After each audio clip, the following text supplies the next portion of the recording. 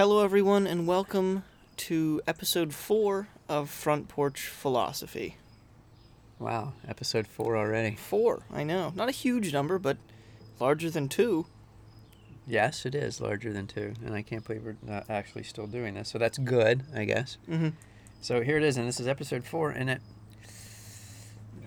well, let's see. Maybe we'll get one other in before you go to... Maybe. Maybe. It will be tough.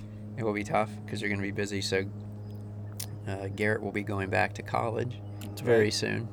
Not that he has to be back for classes yet, but he wants to go have fun in the house that they're renting, I guess is what you're going to do. More than just have fun. Take advantage of the fact that I pay rent starting August 1st, so I'd like to be living there August 1st. Wait a second. Who pays rent? Sorry. Okay. Anyway, so you want to go. So I should be going on August 1st to You get should. 19 days of my rent without you there. You should. And then you maybe move that in. would be fun. I think all of my other roommates would like that if it was you instead of me. What about you and me? Maybe we could just do front porch that would work. philosophy with them there. We do have a front porch, so Okay. as we discussed before, you might come and pop by sometime for a little I did say impromptu that, but front porch. The we'll likelihood see. that you come all the way down to Oakland, Maybe I'll be down there. Maybe certainly if it's, more likely that I come back here, though.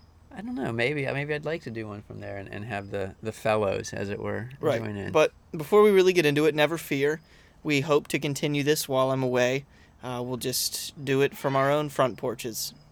So Correct. And we'll try and work this out. But as you were leaving, you had mentioned, as you're getting ready to leave, you had mentioned to me that if I had any words of wisdom yes, for students like you going back to school, and of course my initial reaction was, no, not really. mm-hmm. But That was what you said. yes, but I did stumble upon this thing by C.S. Lewis that I thought was good and maybe a good way to start. So I know we don't normally read things here, but I will go ahead and read this. So it's C.S. Lewis on living in the atomic age. In one way, we think a great deal too much of the atomic bomb. How are we to live in an atomic age? I am tempted to reply. Why, as you would have lived in the 16th century, when the plague visited London almost every year. Or as you would have lived in the Viking Age, when raiders from Scandinavia might land and cut your throat at any night. Or indeed, as you already living in the age of cancer, an age of syphilis, an age of paralysis, an age of air raids, an age of railway accidents, an age of motor accidents. In other words, do not let us begin by exaggerating the novelty of our situation. Believe me, dear sir or madam, you and all whom you love are already sentenced to death from the atomic bomb. Before the atomic bomb was invented, and quite a high percentage of us were going to die in unpleasant ways. We had indeed one very great advantage over our ancestors, anesthetics. But we have that still. It is perfectly ridiculous to go about whimpering and drawing long faces because the scientists have added one more chance of painful and premature death to a world which already bristled with such chances, and in which death itself was not a chance at all, but a certainty. This is the first point to be made, and the first action to be taken is to pull ourselves together. If we are all going to be destroyed by an atomic bomb, let that bomb, when it comes, find us doing sensible and human things, praying, working, teaching, reading, listening to music, bathing the children, playing tennis, chatting to our friends over a pint and a game of darts, not huddled together like frightened sheep and thinking about bombs. They may break our bodies, a microbe can do that, but they need not dominate our minds. That last line was my favorite. Good. Well, I just think to me, what occurs to me is that a lot's being made of what's going on, and I hear people say all the time, we've never been through anything like this before, and this just made me think that we have been through things. And you know what? Everybody was scared of the atomic bomb. We still have atomic bombs. We're just not scared of them now. Why is that? And I think it's partially because we're not being told to be scared of them now. Right. When they first started, we were told to be scared of them. And so I guess my word of wisdom would be to take this to heart and think about it, but also the one thing I would hope for you and for everybody that's going back to school or doing things is, like, especially in this world, be daring enough to think for yourself. They need not dominate our minds. Right. So think for yourself. And that brings me to somebody else that I think, maybe we can talk about a little bit tonight. And that's, one of my favorites, which is Buckminster Fuller, or Bucky as he wanted everyone to call him, I guess. And that's one of the things that he said was to think for yourself, be bold enough to think for yourself. And I've always thought that's cool. And he definitely was somebody who thought and spoke from what he thought was true. Yes, he did. And one of the things that he said, which I think is, and I'm a little distracted because your mom and my wife has decided that now's the time she's going to trim bushes. Yes. So that's kind of interesting. But, well, you never know. You're on the front porch. That's right. You never know what's going to happen on the front porch. So one of the things, Garrett, I was going to ask you what you thought he might meant is Buckminster Fuller once said that we are weightless. And I was listening to something of his the other day, and I'm like, what? What does he mean by that? And part of what he was saying is that, he said when scientists, like, we all think that we are our bodies and like what we eat and the food and this you physical, are what you eat. Right, this physical, right, this physical body. But he said like when we die, there's no loss of weight. So the us that we think is us, which is not just this physical body, is weightless. And like, whoa, what does that mean if you're like that? Well, first of all, with that, I'm glad that this was something that you gave me a heads up about, and I was able to watch the Fuller video for myself in which he says that, because when you originally present a statement like we are weightless, that is something that you don't think very often, and I think some people might misconstrue it as we have no impact, which is almost the exact opposite of that. It's not that you don't hold any weight in the world.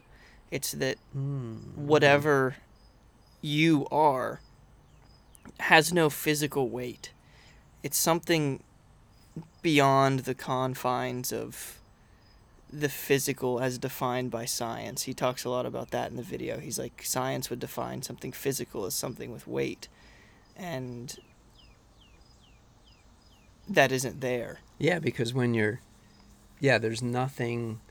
Because if there was something about life that was physical, when you died and life went away, there would be a decrease in weight. Yes. So. And perhaps you could argue that the weight is so infinitesimally small that we have no way of measuring that, but that simply doesn't feel like the case to me.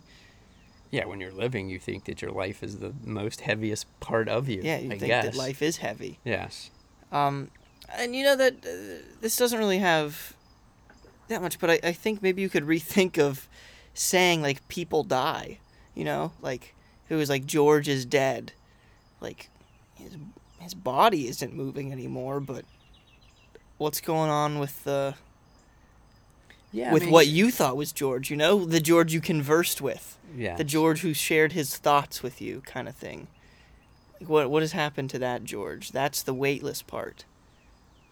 Yeah, and what's that? Like, they're in a, like, so the machine has stopped working. I think Buckminster Fuller says something like, we are using, well, this, when he recorded it was a while ago, but he would say, we are using the telephone, but we are not the telephone. Yes. So it's like, to use your thing, well, this person that I knew, we talked about it last time a little bit, this vessel or this thing, this process or physical machine which housed them is no longer in motion. Mm-hmm. But so therefore I can't find them? Is that? Yeah. I don't know. Like, are you missing? Right. Or you don't have you're not in that body anymore. I would say perhaps you're in a place that is imperceivable to those whose bodies still work. Maybe. Maybe If we don't want to dive too far into like what we might personally think happens in the afterlife, like it right. could be like, Yeah, I don't know. I think what I think was important, what he said is like, and what I've been thinking about since I heard that is, he said, life is not physical, life is metaphysical. And if you start to think about life being metaphysical, it just opens up a lot more possibilities to me. I would agree.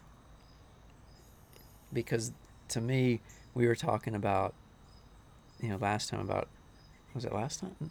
Well, we talked about agape. That was episode 2. Episode 2 times ago. 2 times ago we talked about agape. We have so many episodes we're getting confused. And the kind of a spirit that runs through people, and like, wow, like, so if life is metaphysical, then maybe we're all connected at levels that we don't know.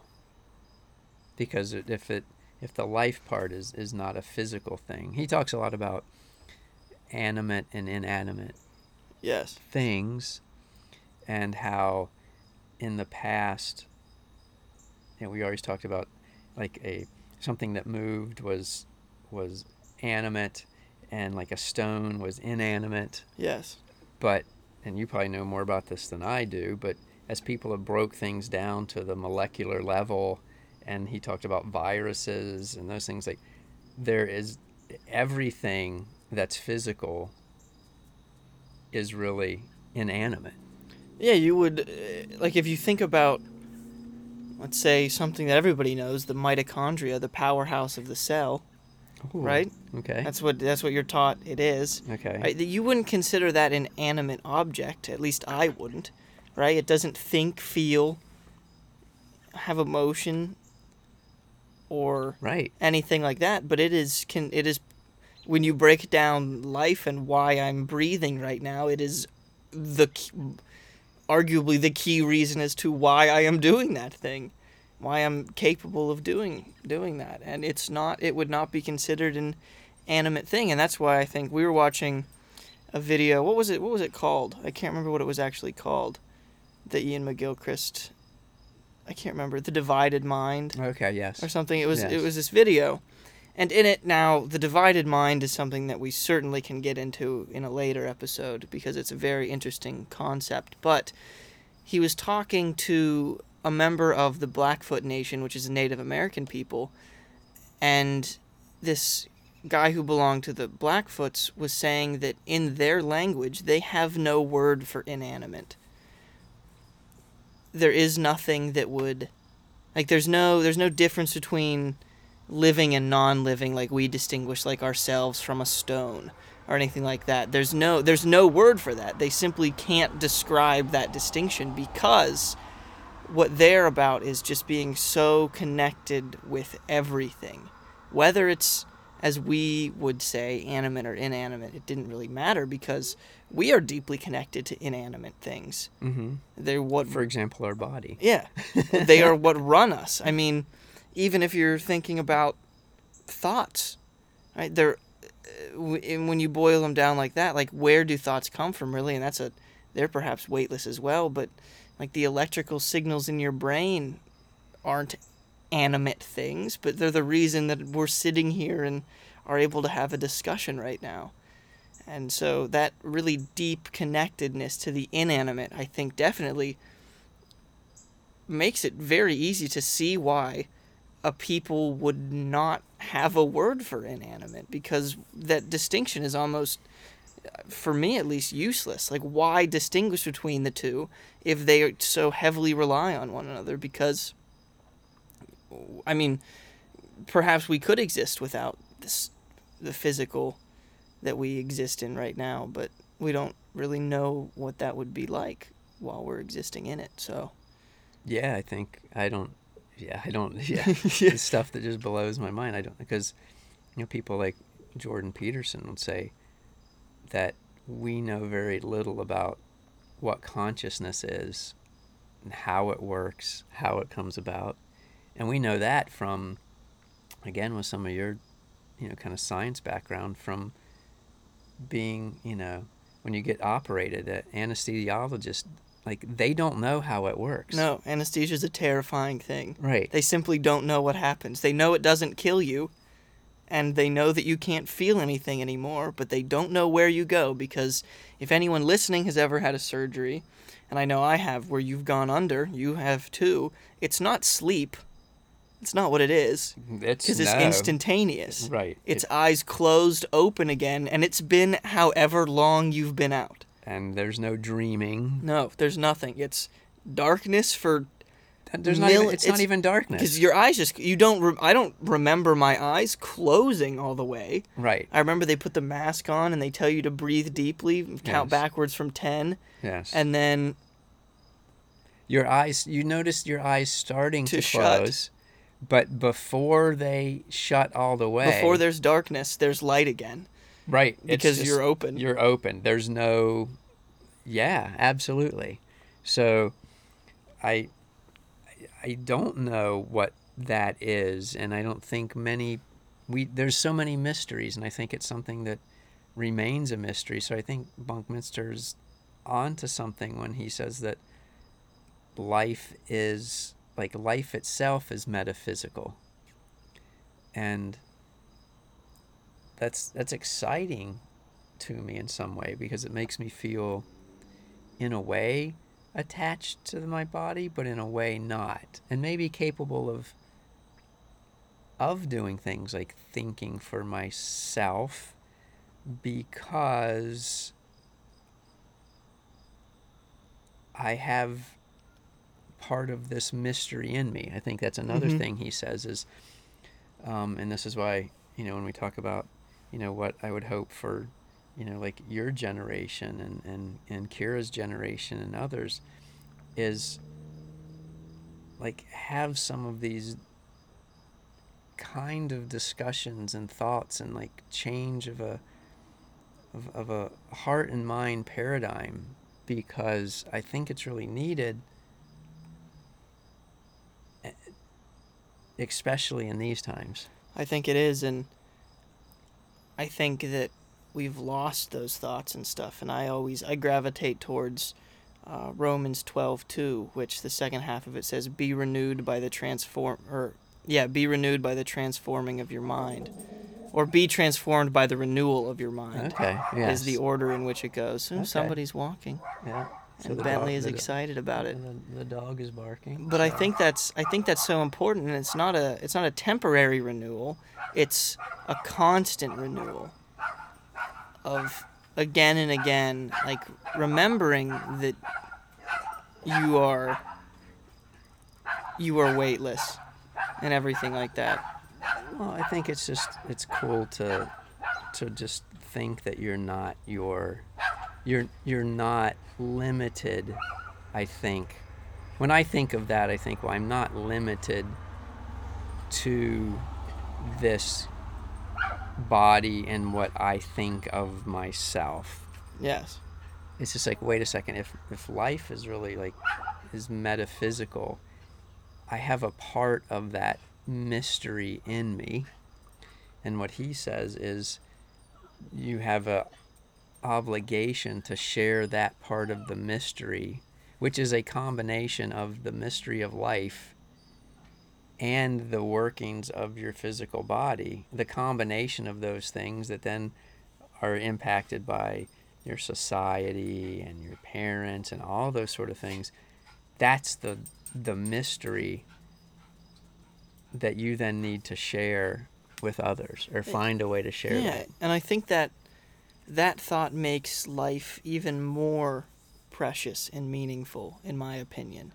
Some people might think the opposite. Some people might think that thinking of the life part as less physical and more metaphysical takes away from the physical experience, but I think that's wrong. I think it adds to it. It makes it all that more important to really use the life that you have, use the little bit of the mystery that you have to the best of your ability, because that might be something that lasts forever.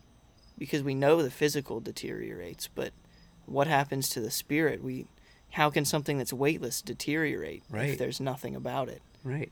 So I think that, yes, so I think it gives hope that there's, hope might not be the right word.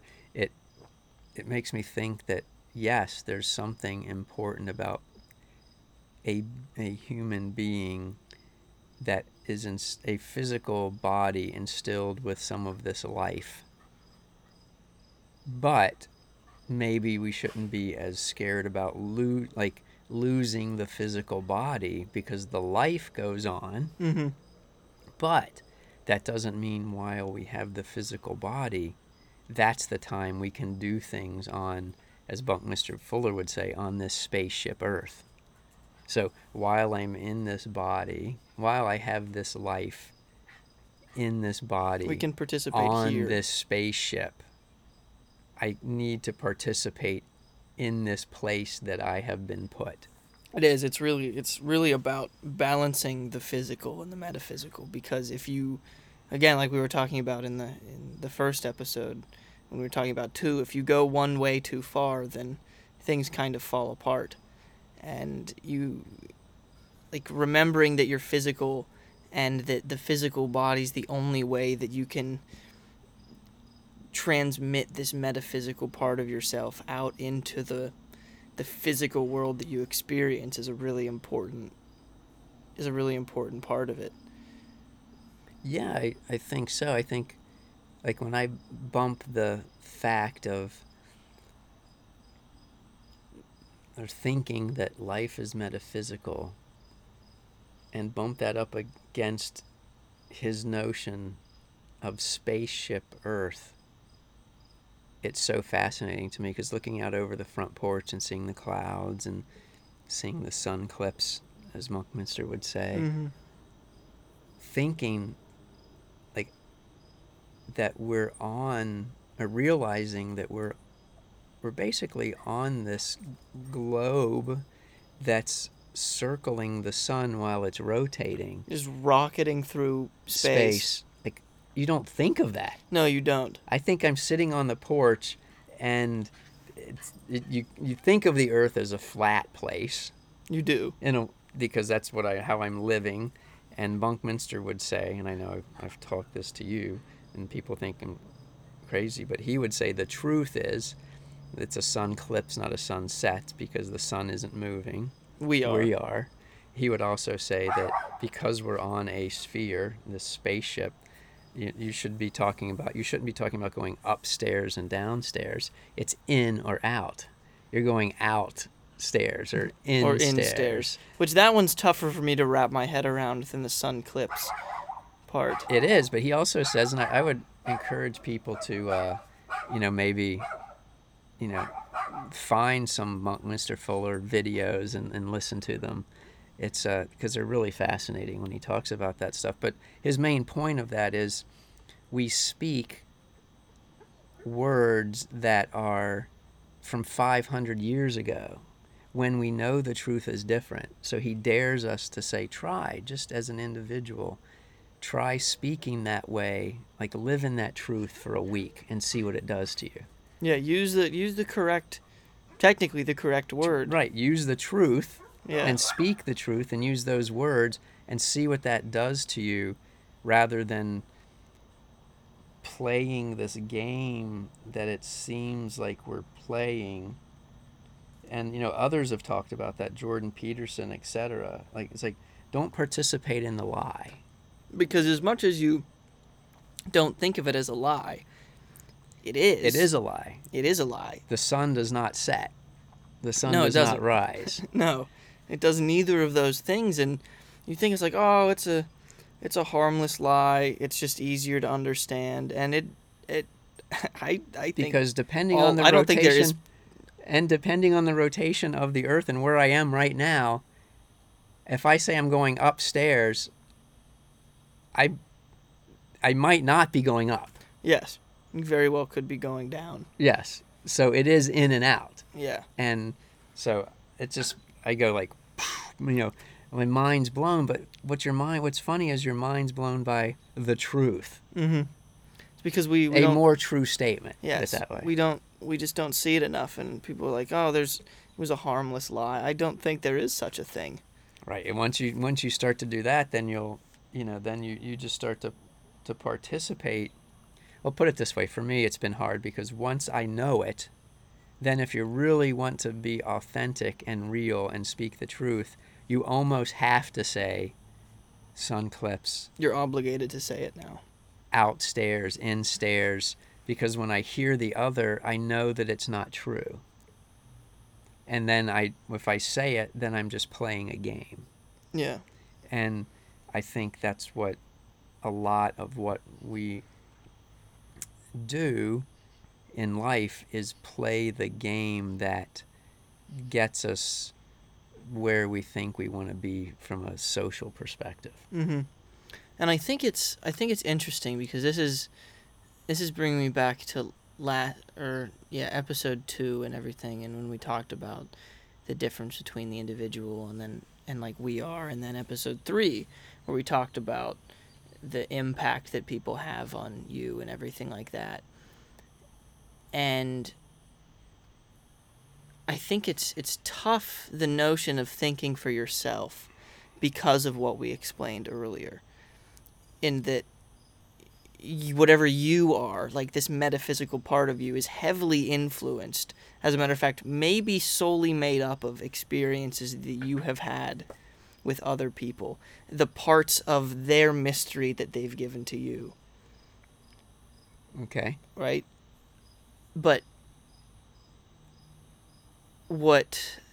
if you just listen to yourself, I think it puts it together well. Like, I don't know where Fuller got this idea of a sun clips, whatever, but it was probably just from looking out at it. And well, I think what he said is he stopped talking for a while because he knew that he was caught in this game of cliches, and he had to stop talking so that he could look around him, observe, and then find out for himself. So I guess the way the sun clips thing may have worked is he thought, wait a second, we're on a planet that's spinning, not the sun. Everybody keeps saying sunset, but that's not really what's happening. That's kind of thinking for yourself. That doesn't, and I think it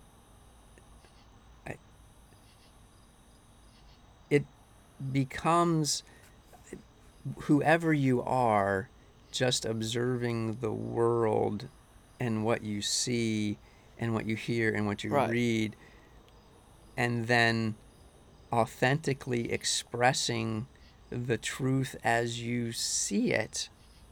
Not just playing the game of, hey, how are you doing? I'm fine. Yeah. That could be argued as being the you. Or when I say to you, how'd you sleep last night? You go, okay. Yeah. Right?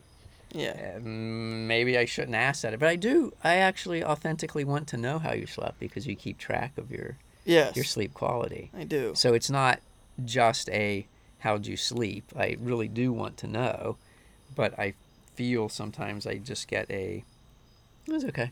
You do quite often. I'll be honest with you. I'm not always telling you the truth when it comes to that. I'm being honest with you now, but most of the time I'll just say something easy. And maybe it's not being honest, it's just being I'll be authentic with you. Yes. Is maybe a better saying. I don't know. Yeah, or I mean, even more than honest, I do think that, like we were saying before, just tell the truth. And it's the truth that you've discovered. Maybe it's that. Yeah. So one other thought with this that this just occurred to me today because I have read some Buckminster Fuller and listened to some things, and I like his quotes. But after, I had never put these two things together, but when he was saying that that we are weightless, life is metaphysical, but then in another thing that I've read from him, not in the thing that you listen to, he would say that love is metaphysical gravity. So if life is metaphysical and love is metaphysical gravity, what does that mean to you? Well, in order for in order for physical gravity to work, something has to have mass, right? So, love would be gravity without any mass involved. So it would just be a pull, is all it is, because that would, taking out the mass part of gravity. Okay. I mean, of course, if the equation wouldn't work, but that's not the point. He's looking for some comparison as to what love is. Mm-hmm. Because, and physical gravity, mass is a vital component, but perhaps there is something in the metaphysical that serves as that mass. I don't know. Or is it that, is gravity the thing that holds the physical together? It does. So love holds. So if gravity holds the physical together, is it love that holds the metaphysical together? That would make a lot of sense. If you think about it like that, that would make a lot of sense. So if you have this thing that, I don't even know if it's a thing, if you have this process that's a life, that's metaphysical, and it's love is the gravity that holds all that together, life together, keeps it all from just flying apart in every different direction with no direction. Oh, cool. It gives it some direction, because if not, everything would be just shooting about.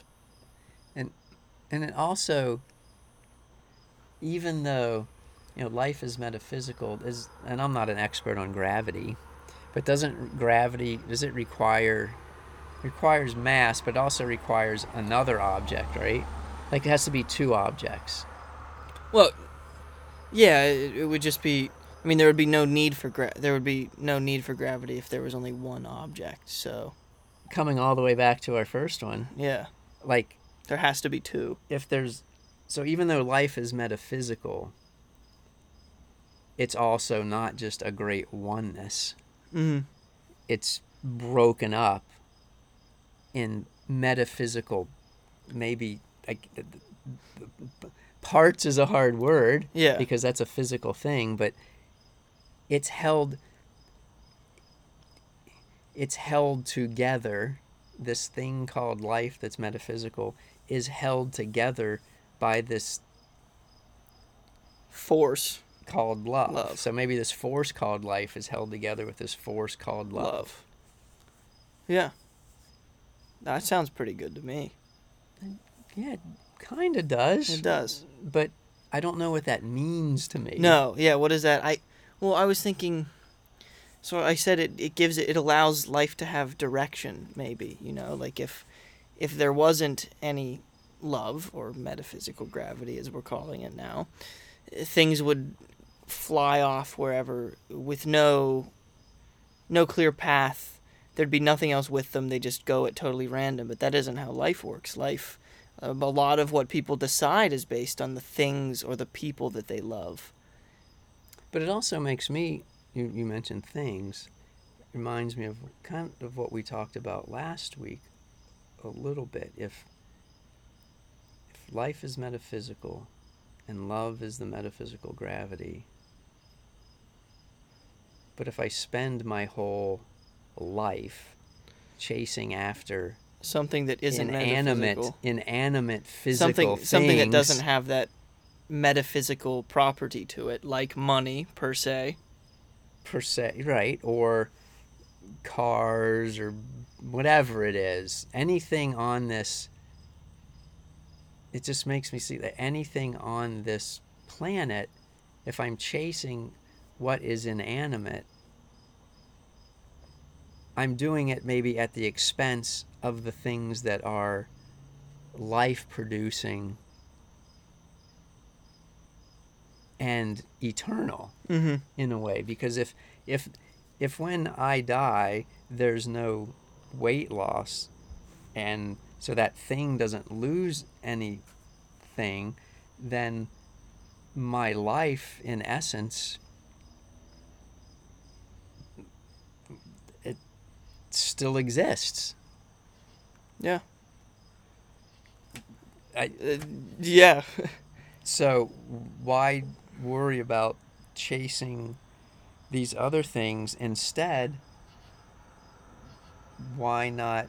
I don't know. Maybe there's something here about focusing on the love, and that's what we were talking about with agape, focusing on the love that helps improve the metaphysical thing that's called life for others. Yeah, and I think the notion of love as metaphysical gravity also lends itself to two things. First of all, can you love something that doesn't have a metaphysical aspect to it? Like, would the word love even be applicable to like if you said like you love a car or something? Like, is that really even applicable at that point? Because I think you're applying and to go to what Bucky said, you're applying a metaphysical concept onto a physical thing, just yes, like we do with life. yes, and I think it does another thing where we were talking about there has to be two things, right? So you can have, like we always preach, this self-love kind of thing, right? But if love is metaphysical gravity, then it requires two things in order to function. Mm-hmm. So it has to. I think you have to go beyond self-love. Well, that's why I think it says love your neighbor as yourself. It's like you first have to have this love in you and an affirmation of who you are and a notion of the concept of love before you can extend it to others. Yes. I Yes. think that's, to me, if you understand that those things are processes and they're beyond the physical, in some ways it makes it a little easier. A little bit. I think so, Maybe. yes. Maybe.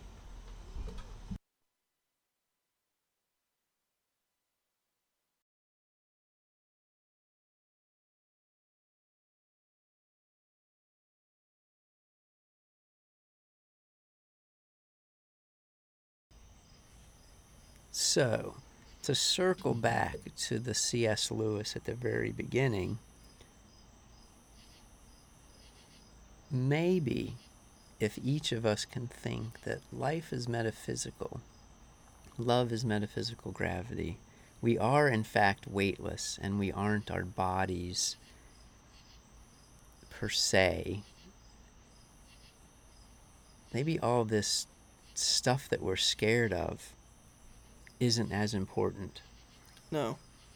And it's Not that there's still not frightful, not that I want to get sick or have an or atomic get anybody else sick. or have an atomic bomb dropped Or on kill our, anybody else with an atomic bomb.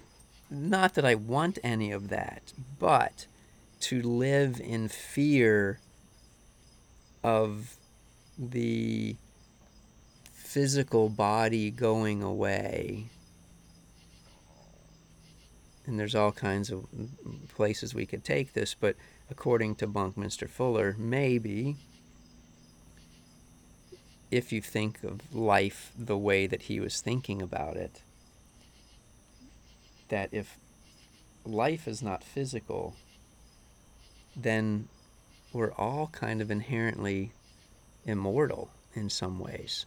In some ways, yes, and I think At least that spark is. Yes, that spark in you that people call life. Yes. May very well be. That spark or mystery or all those things. So I hope you kind of take heart in that they may dominate. They may. What is he? It's the. He said the thoughts should not dominate our minds. Yeah, they should not dominate our minds, but they may control our bodies. They should not dominate our minds. And he doesn't say anything about resisting the control of your body, right? Like you can or whatever, but he recognizes that that's necessary, that will happen. But don't let it dominate your mind. Yeah, don't just be huddled up. Like, I think the sense I got from the C.S. Lewis quote was life, our time in the body with our life is precious. Let's not waste it huddled. in fear of the life of the body going away. Yeah. That's what it And seems because, to me. when C.S. Lewis refers to the mind, I highly doubt he's referring to the actual brain in your head. He knows what he's referring to. And I it's- would think so. It's not that. I would say it's the metaphysical life that we're talking about here. I guess. I would think. I'm equating it with that anyway. I'm not C.S. Lewis. We aren't Right. C.S. Lewis, but But you're equating it to that. I'm saying and I that- would agree with equating I would it say to that that's what he's talking about when he says they need not dominate our minds. So I have enjoyed this little chat. I know at times there were dogs barking. it was a and busy kids. night. It was a busy night, and actually it was like 9:30 at night on Yeah, a busy night. it was certainly night. But that's all part of being out on the front porch. We can have these deep discussions about the metaphysicality of life and love, And listening to dogs barking at and the same listening time. to dogs barking at the same time. So, thank you all for listening again. We very much enjoyed talking. If you have any questions, concerns, comments, or maybe a story about a time you felt life was metaphysical, or you felt love is metaphysical gravity, Oh my. then you can email us at frontporchphilosophy1@gmail.com. We've got an email already. We did get one email. So thank you, emailer. You know Yes. who you are. Yes.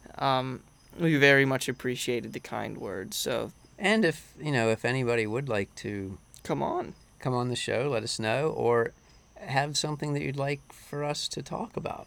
That would Absolutely. be good as well. We're always open to new ideas. Yes, we are. So thank you again for listening. See you later. Peace out.